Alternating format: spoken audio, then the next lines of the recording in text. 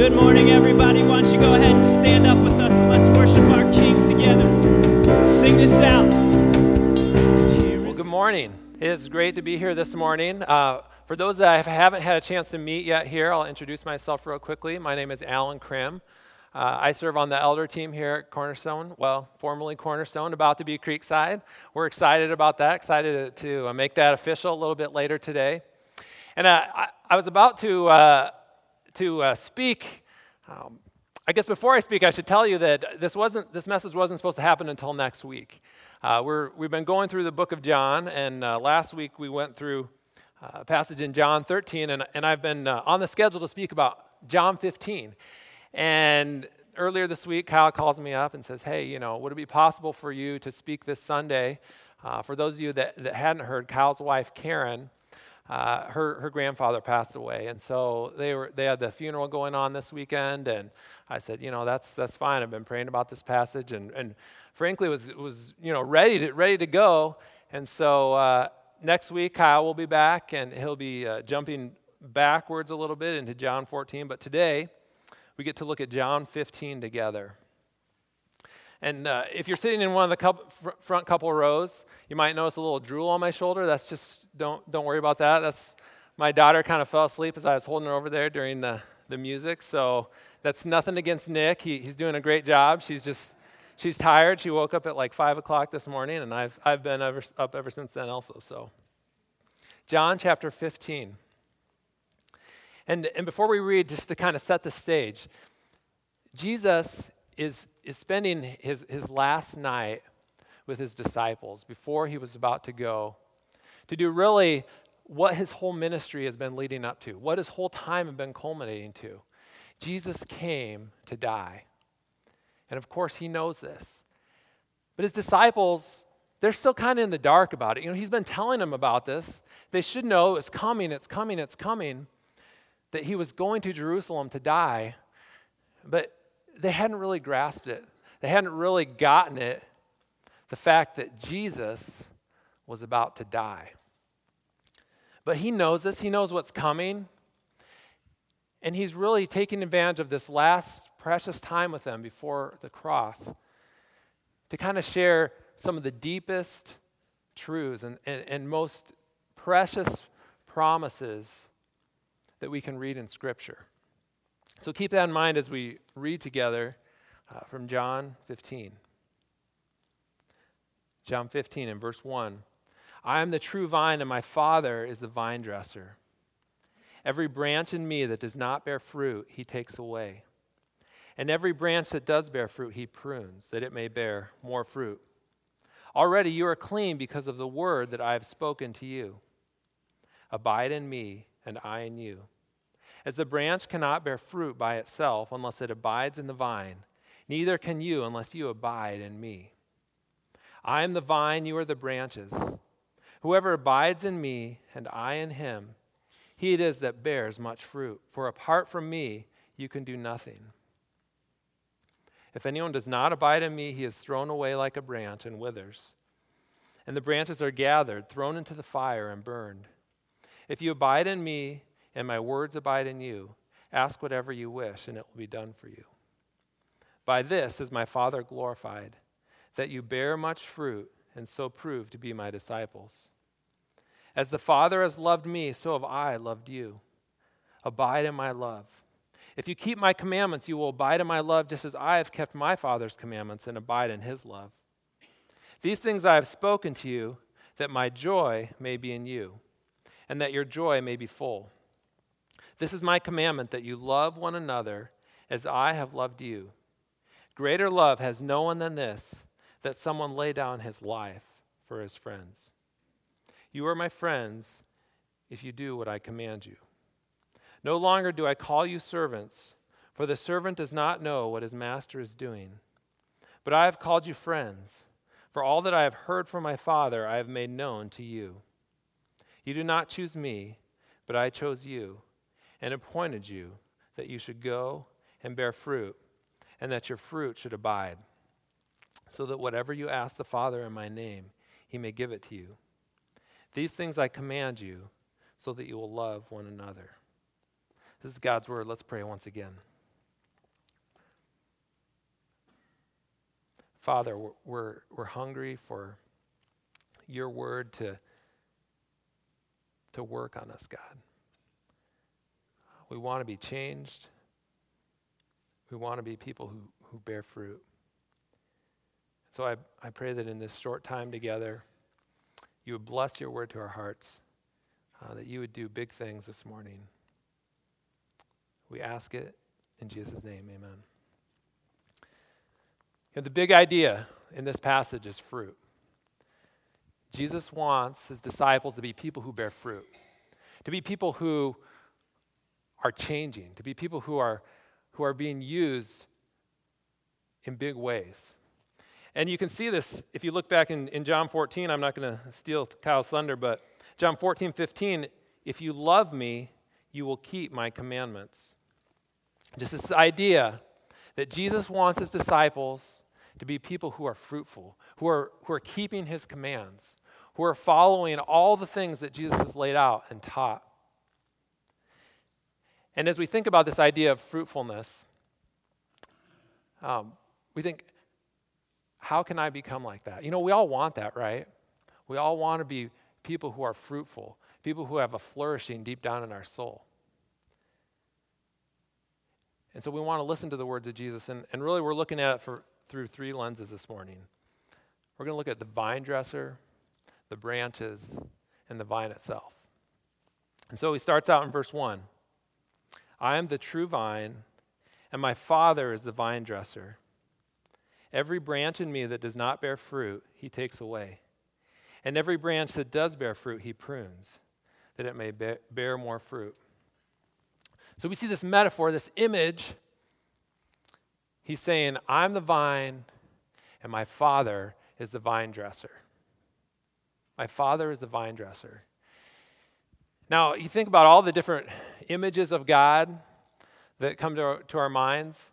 We think of him as a king, as someone who is high and lifted up and exalted, as the creator of the world, as all these things. And Jesus here is saying something a little bit different, but something that's really neat to think about. The fact that the Father is the vine dresser. He's a gardener. He's a farmer. He's taking care of the vine. And he's doing everything he can to bring forth fruit.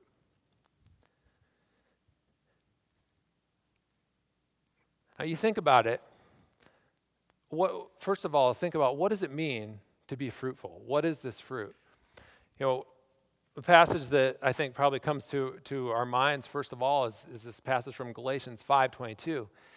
When he says the fruit of the Spirit, Paul says the fruit of the Spirit is love, joy, peace, patience, kindness, goodness, gentleness, self-control.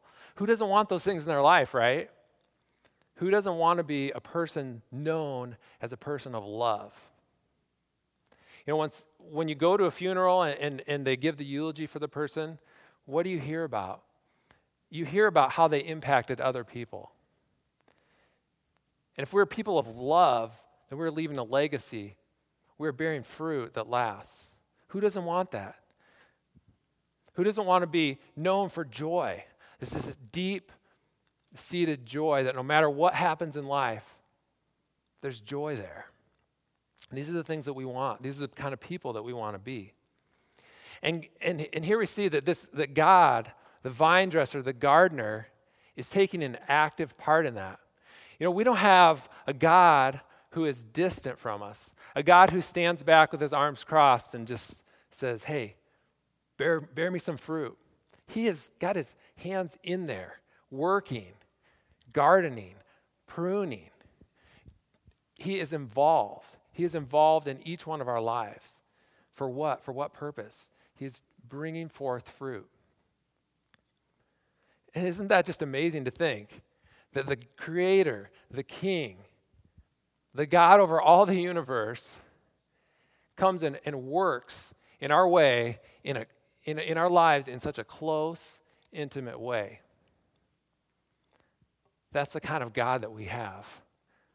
And Jesus is pointing them to say, you know what, my Father is the vine dresser. And he wants there to be more fruit. And he's working in each one of your lives to make that fruit happen. That's a radical message. I think you look around, everyone in our culture, everyone in our world is on some kind of a self-improvement quest, right? You look at the magazines as you go through the checkout line, and it's how to be, a better mom, or how to be a better hunter, or whatever it might be that you're into. There's something out there that says you can improve, you can do better. But Christianity is not a self-improvement program. It is God coming down, reaching into our lives, and pruning us to bear fruit. It is God working in our lives to transform us. But think about this. What is the pruning? Pruning is, and I'm by no means a gardener. I've never worked in a vine, okay? So I'm going off of things I've read, things I've watched on YouTube, all this kind of stuff, okay? But I do know this. I have some bushes that grow along my house, and a couple times a year I kind of get something out and try to whack them back and cut them down. And I have a crabapple tree, and I know that there's little shoots that keep coming up at the bottom, and I have got to keep cutting those off. And what is pruning? Pruning is cutting off some pieces of a living plant so that it'll be more fruitful. That's it in essence. Pruning is cutting back so that there can be more fruit. Now that's what God's doing. God is pruning. He is cutting back so that there can be more fruit in our lives. Now you think about this. What is that cutting? What is the pruning? And I think that there's two big ways that come to mind as we think about how God prunes us. The first one that comes to my mind is just this idea of trials and things that we go through in life that are hard. And you look at 1 Peter chapter 1, 1 Peter 1:6, "In this you rejoice, though now for a little while, if necessary, you have been grieved by various trials." Get this, "so that the tested genuineness of your faith, more precious than gold that perishes, though it is tested by fire, may be found to result in praise and glory and honor at the revelation of Jesus Christ." Trials are coming into our life, and God wants these trials to bring out more fruit, to show that our faith is genuine, to show that it's real. Okay? Now, when you're going through these trials, when you're feeling the pruning, it's not a very comfortable thing, right? It's not something we look forward to. Man, I'm going to get pruned. Yes! No, it is painful. It's hard. But Jesus is saying these things because the disciples are about to go through something that's really tough. And he knows that they're all going to really just run away. But he's trying to tell them, God wants fruit to come out of your life, and he's going to prune you, and he's going to use hard things to do that. The knife of that pruner does not feel good. Another way that we are pruned, if you go back to the John 15 passage, Jesus says in verse 3, "Already you are clean because of the word that I have spoken to you." Now this doesn't come out very well in the English translation, but some translations do translate that word pruned as cleansed. And it's really kind of the same kind of thought, the same kind of word. And so Jesus is kind of saying, you've already been pruned. You've already been cleansed because of the word that I have spoken to you. So, trials are one way that we are pruned, but another way, and I think this the most common way that we're pruned for fruitfulness, is by the Word of God, right? We get into the Word of God, and it starts to change us. Hebrews 4:12 says that the Word of God is living and active and sharper than any two-edged sword. And it cuts us and it exposes our hearts to us, okay? And it shows us, man, it shows us where we're going wrong. It shows us where we're going off the path. It shows us where we are not following, where we're not being fruitful.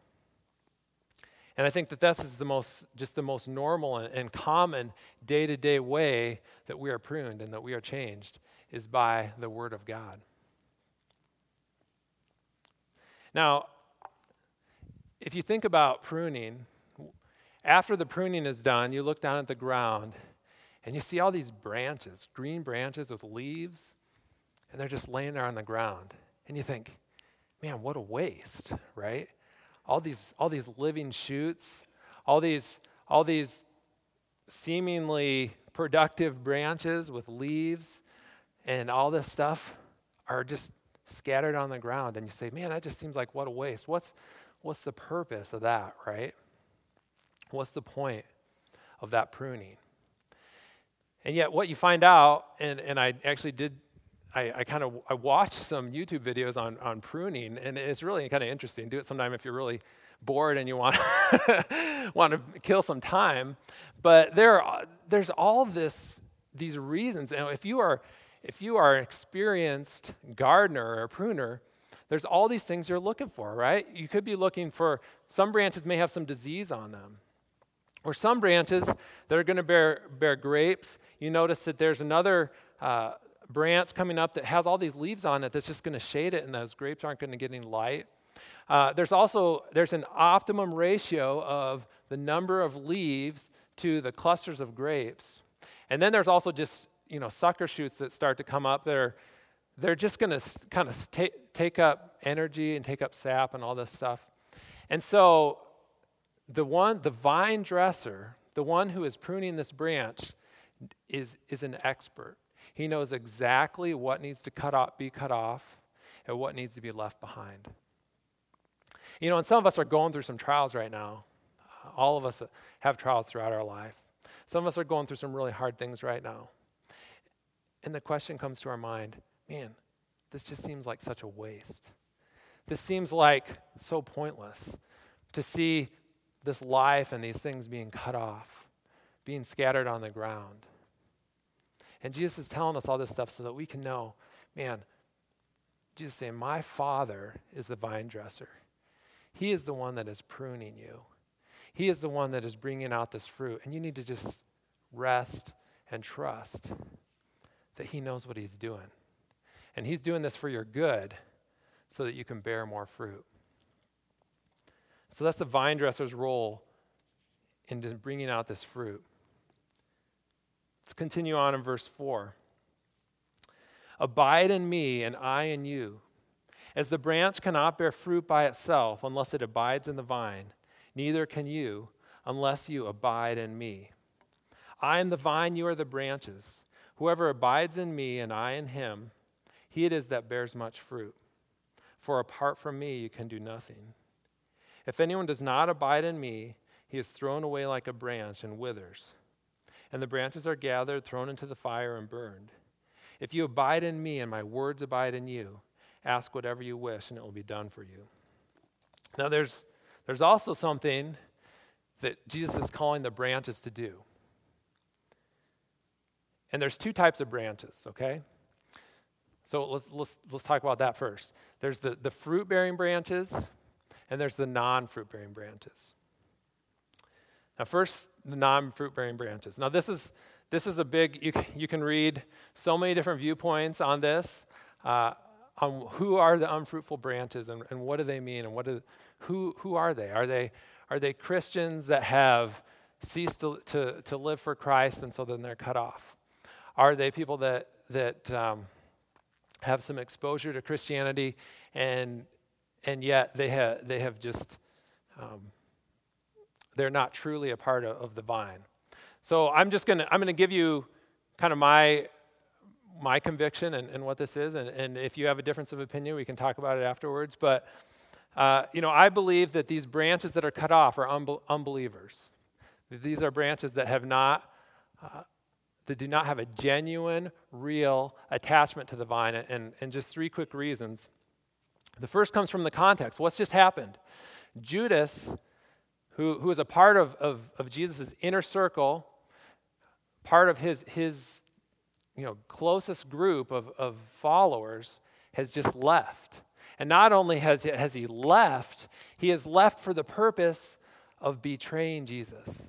And you say, you can think about this so much, and it still is mind-boggling to me that someone that could walk with Jesus throughout his years of ministry and see him heal and see him do miracles and not be really connected to Jesus, not be really a part of that vine. So I think the first thing is by context. Jesus is saying that there are branches, just like Judas, that have a superficial attachment to me, that are maybe interested in the benefits and the things that I can bring them, who want to be my treasure, who want to be connected to what's happening. But maybe when they realize that this is not going the direction they thought it was going, they run, they jump. Okay, I think the context is the thing that points us that way. Another thing is just the message of Jesus. As you think to the parable of the soils. You know, there's the seed that falls on the different kinds of soils. And some, spring up, they appear to have life for a while. They're in the shallow ground, but when the heat and when the things come, they shrivel and die. Or the thorns come in and choke them out. And I think you got to say those seeds were never really connected. That these branches were never really connected in a way where they were abiding in Jesus.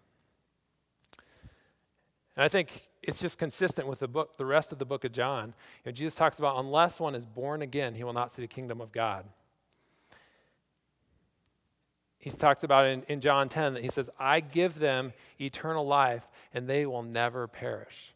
I think that if a vine is connected to Jesus and drawing its life from Jesus and is a genuine branch, that branch is going to remain. It's going to bear fruit and remain. I also think that, can you have genuine faith in Jesus and never have fruit? And I think that the testimony of Scripture is no, that if you are a real branch, there's going to be fruit. Sometimes it might just be a little fruit, but there's going to be some fruit there in your life that is coming about because you have been connected to the true vine.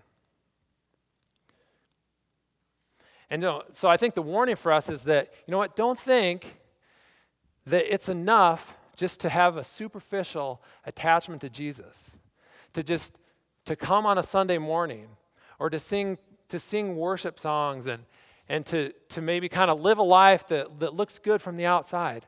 A superficial attachment to Jesus is not what he wants. He wants a real, genuine, connected attachment that bears fruit. That's what he's looking for. Now, for the other kind of branches, there's branches that are bearing fruit. And there's all different levels of fruit, okay? But the commitment from the vine dresser is the same. I want that branch that has some fruit to bear more fruit. I want it to increase. And what is the thing that he tells? What is the command? What is the thing that he says for the fruit-bearing branch? What is the responsibility of the branch? Abide. So I'm going to talk about what is this word abide?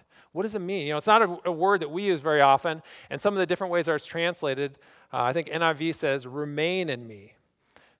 Some other translations, I think the Message says, make your home in me. It's not just that we're remaining and not leaving, and that's why it's a hard word for them to translate, but it's also just the idea of dwelling, of making our home in Jesus. Now, you can live somewhere and not really have it be your home. I think back to when I was a single guy. I lived in a house that at first just had white walls. I guess that's a no-no. You can do it, but I just mean there was nothing up on the walls. Not just the color white, but just nothing to really make it a home. Now, I was very blessed when I met my wife, and she kind of came in and just did this complete transformation. And that's a nice thing about being married to someone who went to school for interior decorating. But, you can live somewhere and not really have it be your home. And Jesus is really saying, I want you to make yourself at home in me, to really abide, to dwell, to have that be, when you think of me, is that your home? And when I say the word home, all these thoughts come to mind, like home is a place of rest, right? Home is a place where you can be yourself. Home is a place where you gather for celebrations and holidays and all these things. And Jesus is saying, I want you to make your home in me. That's what I want you to do. Stay connected to me, just like that, so that you're drawing your life and everything from me, so that I'm the one that's nourishing you, that's feeding you, that's making you grow. And just to quickly hit on some of these things involved in abiding, I'm going to kind of go through these next verses, and I'm not really going to camp on any of them too long. Each of these could be a study that you guys could do to think about what is involved in abiding, but I kind of want to just go through them in kind of a shotgun way. But, besides just this idea of making ourselves at home, I think you would say that abiding is enabled by the Holy Spirit. And you see this in the previous chapter, John 14 and verse 16. I will ask the Father, and he will give you another helper to be with you forever, even the Spirit of truth, whom the world cannot receive, because it neither sees him nor knows him. You know him, for he dwells with you and will be in you. So the Holy Spirit takes the presence of Jesus and makes it real to us. The Holy Spirit is the one that really enables all this fruit bearing. Again, what did Paul say? The fruit of the Spirit. The fruit comes from being indwelled by the Holy Spirit. The other thing that Jesus says about abiding is the only path to fruitfulness. What does he say? He says in verse 4, as the branch cannot bear fruit by itself unless it abides in the vine, neither can you unless you abide in me. And he says, apart from me, you can do nothing. It is a necessity. To bear fruit, the branch has to be connected to the vine. There's no other option. There's no plan B. The branch has to be connected to the vine.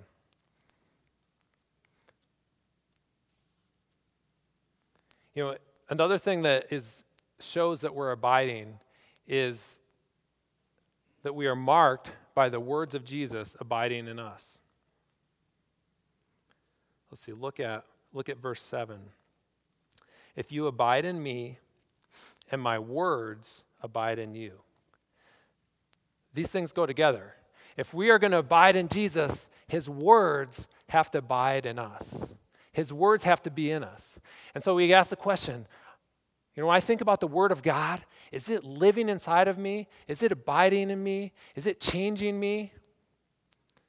Is this word transforming me? Or am I content just to look at it and to forget about it? Or does it stay inside of me? And we think of what he says in Psalm 1, that the fruitful tree is meditating on the word of God day and night, meditating on the law, and bearing much fruit. So we've got to have the word in us. The branch that abides. It also is marked by powerful prayer, by prevailing prayer. If you abide in me and my words abide in you, ask whatever you wish and it will be done. And for the purpose, what does it say? By this is my Father glorified. This is prayer for the purpose of fruitfulness.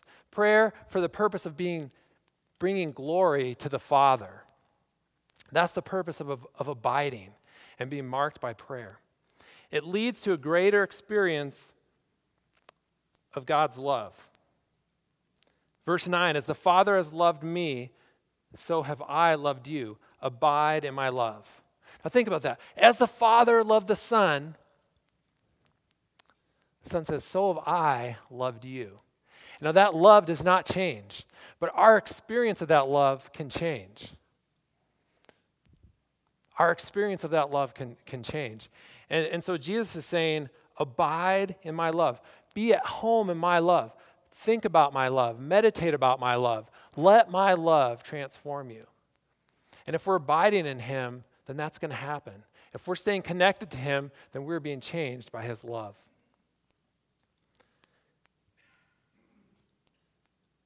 And then the result from that says, if you keep my commandments, you will abide in my love, just as I have kept my Father's commandments and abide in his love. As we stay connected, as we abide in his love, it leads us to want to obey. Remember, we said, if you love me, you will keep my commandments. When we love Jesus, then we want to obey. It's not a burden. It's not a duty. We want to do it. So an abiding branch is one that's keeping the commandments of Jesus.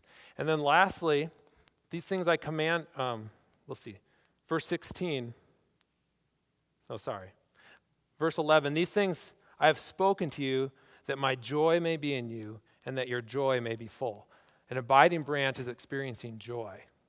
And not just any joy, this is the joy of Jesus. He says, my joy will be in you. So we thought about bearing fruit, the role of the vine dresser, okay? And the role of the branch, abide in the vine. The last kind of aspect of this is to look at the vine itself. And here's what Jesus says, I am the true vine. I am the true vine. Now, what does he mean by that? This is actually the 7th I am statement in the book of John. And just to hit him quickly, Jesus said, I am the bread of life. I am the light of the world. I am the gate. I am the good shepherd. I am the resurrection and the life. I am the way, the truth, and the life. And here he says, I am the true vine. Now, all of these statements have to do with relationship. You know, Jesus is the bread. We feed on him. We are nourished from him. He's the gate. He's the way we enter into relationship. He's the shepherd. He's coming alongside us and taking care of us so that we'll grow. And here he says, I am the true vine. Now, what does he mean when he says, I am the true vine? Now, if you lived in that time with Jesus, you had a certain common knowledge of the Old Testament, and you would know that the vine throughout the Old Testament is used as a symbol for Israel. The vine was a symbol for Israel. And you can see this if you look at Isaiah chapter 5. Isaiah chapter 5, starting in verse 1, Isaiah writes, let me sing for my beloved my love song concerning his vineyard. My beloved had a vineyard on a very fertile hill. He dug it and cleared it of stones and planted it with choice vines. He built a watchtower in the midst of it and hewed out a wine vat in it. And he looked for it to yield grapes, but it yielded wild grapes. And now, O inhabitants of Jerusalem and men of Judah, judge between me and my vineyard. What more was there to do for my vineyard that I have not done in it? When I looked for it to yield grapes, why did it yield wild grapes? And now I will tell you what I will do to my vineyard. I will remove its hedge, and it shall be devoured. I will break down its wall, and it shall be trampled down. I will make it a waste. It shall not be pruned or hoed, and briars and thorns shall grow up. I will also command the clouds that they rain no rain upon it. For the vineyard of the Lord of hosts is the house of Israel, and the men of Judah are his pleasant planting. And he looked for justice, but behold bloodshed, for righteousness, but behold an outcry. God took Israel and made him his vine, and he was waiting for there to be fruit, for there to be righteousness, for there to be justice. And what happened? The vine never fulfilled those promises. He never really saw the kind of fruit. It said it came, wild grapes came out of the vine. So Jesus, when he says, I'm the true vine, he's saying, everything that Israel was supposed to be, I am. Everything that they were supposed to fulfill and couldn't, I came to do. I came to be the perfect vine. The vine that would only bear real grapes and fruit that would glorify God. Everything that they could not do, Jesus came to accomplish perfectly. I'm the true vine. And what did the vine do? John, going back to John 15. John 15 and verse 12. He says, this is my commandment that you love one another as I have loved you. Greater love has no one than this, that someone lay down his life for his friends. Greater love has no one than this, that someone lay down his life for his friends. You know, the only perfect vine that never needed any pruning came willingly and put himself under the knife. The only person who ever experienced perfect connection with God said, I'm going to be the branch that's withered and cut off. I'm going to be the branch that takes the fire of judgment so that branches could be brought in, so that we could have connection with God. Jesus said, I'm going to be separated from my Father so that you could be connected to me. Man, isn't that precious? Isn't that amazing to think that that perfect vine, the one who should never have experienced any separation from the Father, he willingly went there. He willingly went under that knife. And you think about it, the same knife cuts the fruitful branches and the unfruitful branches. Some people, they have the circumstances come into their life, and the same circumstances come to two different people, and some say, and some it pushes them away from God. And they say, how could I ever follow a God who would let that happen to me?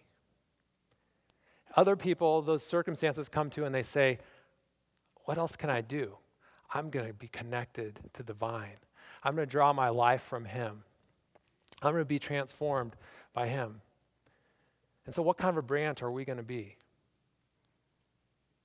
Let's be fruit-bearing branches, that when the knife of the Father comes, we remember, oh, Jesus was cut by that knife too. He took the punishment and the judgment that I deserved.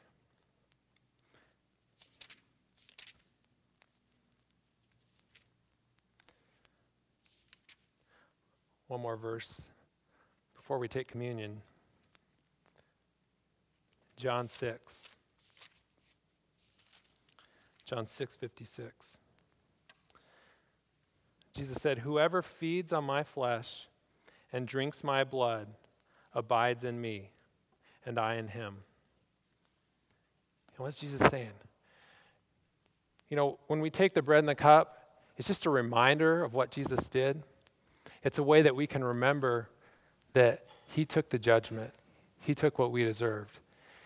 And yet it's also a way for us just to abide, just to be connected to him in faith, to say once again, Father, I deserve judgment, and Jesus took that judgment for me. So let's pray, and then we're going to take the bread and the cup. Let's remember what Jesus did for us. Father, I thank you that the true vine, the perfect vine, the fruit-bearing Son of God, willingly took the knife that I deserved and was cut off, was separated, that he cried out, my God, why have you forsaken me? And yet he did it because he loved us. He did it so that we could come into real relationship with you, so that we could be connected by the forgiving, healing blood of Jesus. As we take this bread and we drink this cup, may you remind us of that sacrifice, and may it change us, God. We want to be people that are bearing fruit. We want to be a church that is bearing fruit. Apart from Jesus, we can do nothing. Help us cling to that, God. We pray these things in the precious name of Jesus. Amen.